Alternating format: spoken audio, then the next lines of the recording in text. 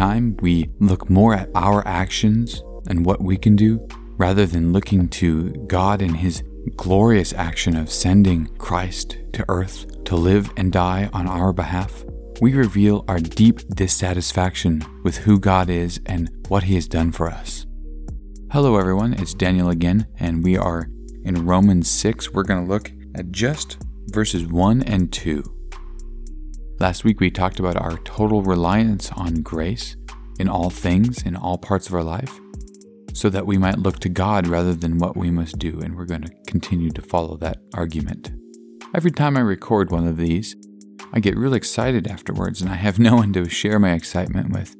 So if you guys hear anything that you really appreciated or just found very interesting about the text, or you think I missed something, let me know. I'd love to discuss the text with you. I think that's part of the weakness of these podcasts is we don't get to interact well. So shoot me a message or call me or just get a hold of me, and I'd like to hear what you're thinking about when we walk through the text and how God is using the text to affect your life, convict you, grow you. Just let me know. I would greatly appreciate that. So let's start off by reading Romans 6, 1 and 2. What shall we say then? Are we to continue in sin that grace may abound? By no means. How can we who died to sin still live in it? As we said last week, we looked at righteousness and obedience as not just ends in themselves, but actually the result and fruit of focusing on the will of God in both the active and passive realms of our life. When we focus on God and listen to what He has told us to do, we don't do them just because they are a law for us to do. We do them because we love God. In our passive lives, when we are not supposed to do things, we are finding greater joy in knowing God than doing the things we're not supposed to or not doing the things we are supposed to.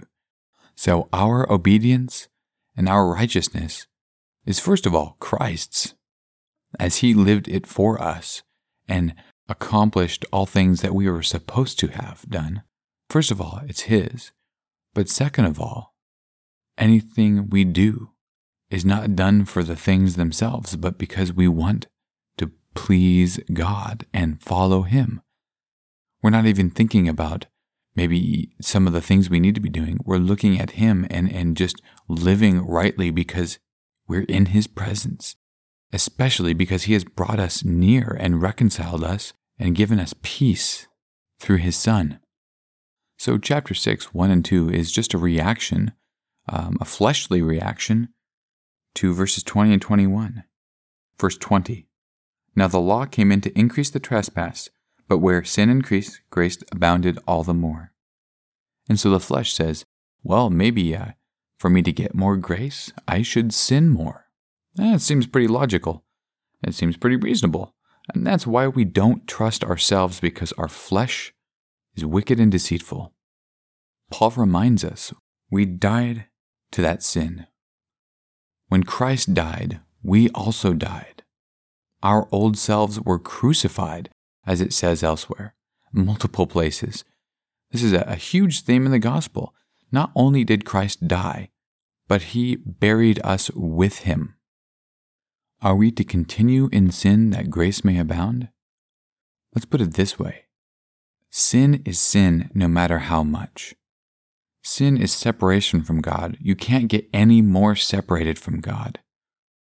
If you can sin to your heart's content, whatever that might be, you are still savable, whether it was stealing a pack of gum or murdering people and burying them in your basement. If God decides to save you, He can do it because He created you and you are His. So sinning more does not add more to our penalty. We shouldn't sin more to receive more grace. When we sinned, we plunged ourselves the deepest depth that we could go to. And when Christ paid for our sins, He didn't just give us exactly what we needed just to get us cleaned up enough. No, all of His blood was spilled. His whole life was spent for us. When he died, every single drop of his blood washed away our sins. So if we died to sin, how can we still live in it? It's not there anymore. When Christ died for us, he covered us with his righteousness. He was obedient for us. So as we sin, it's covered. Even when we continue to screw up, it's covered. There is no amount of sin that can pull us from the love of God. To be alive in sin, or to be living in sin, means to have a life of death. And now that we are alive in Christ, if we have trusted in him, we cannot continue to have the same blood of death flowing through our veins, but indeed, it is Christ's blood that gives us life. All Paul is saying is do not seek sin anymore.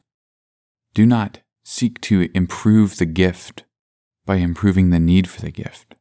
You were as bad as you could be. No matter what you could do could make you any worse. And no matter what you can do could make you any better. Just relish the gift that you have been given and do not seek for more. Once you understand the depth of your sin before Christ saved you, and once you understand the lengths to which Christ went to show his love for you and to reconcile you to himself, you won't need anything else. You don't have to ask for anything else. Anytime we look more at our actions and what we can do, rather than looking to God and his glorious action of sending Christ to earth to live and die on our behalf, we reveal our deep dissatisfaction with who God is and what he has done for us. Thank God for his grace.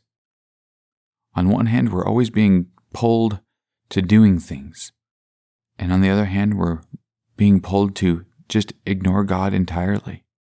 But he does truly love us in that he has accomplished all things for us.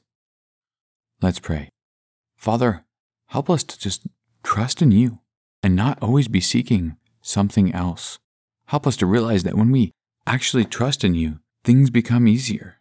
We don't seek things to keep ourselves busy, but we seek you and do your will just because we get to be with you. We get to experience your presence in all that we do. Thank you for the gospel that revitalizes and breathes new life into everything we do, let alone our old sinful bodies are completely brought to life, and the old man is killed, and we might live our new lives in you. What a grace. What a mercy.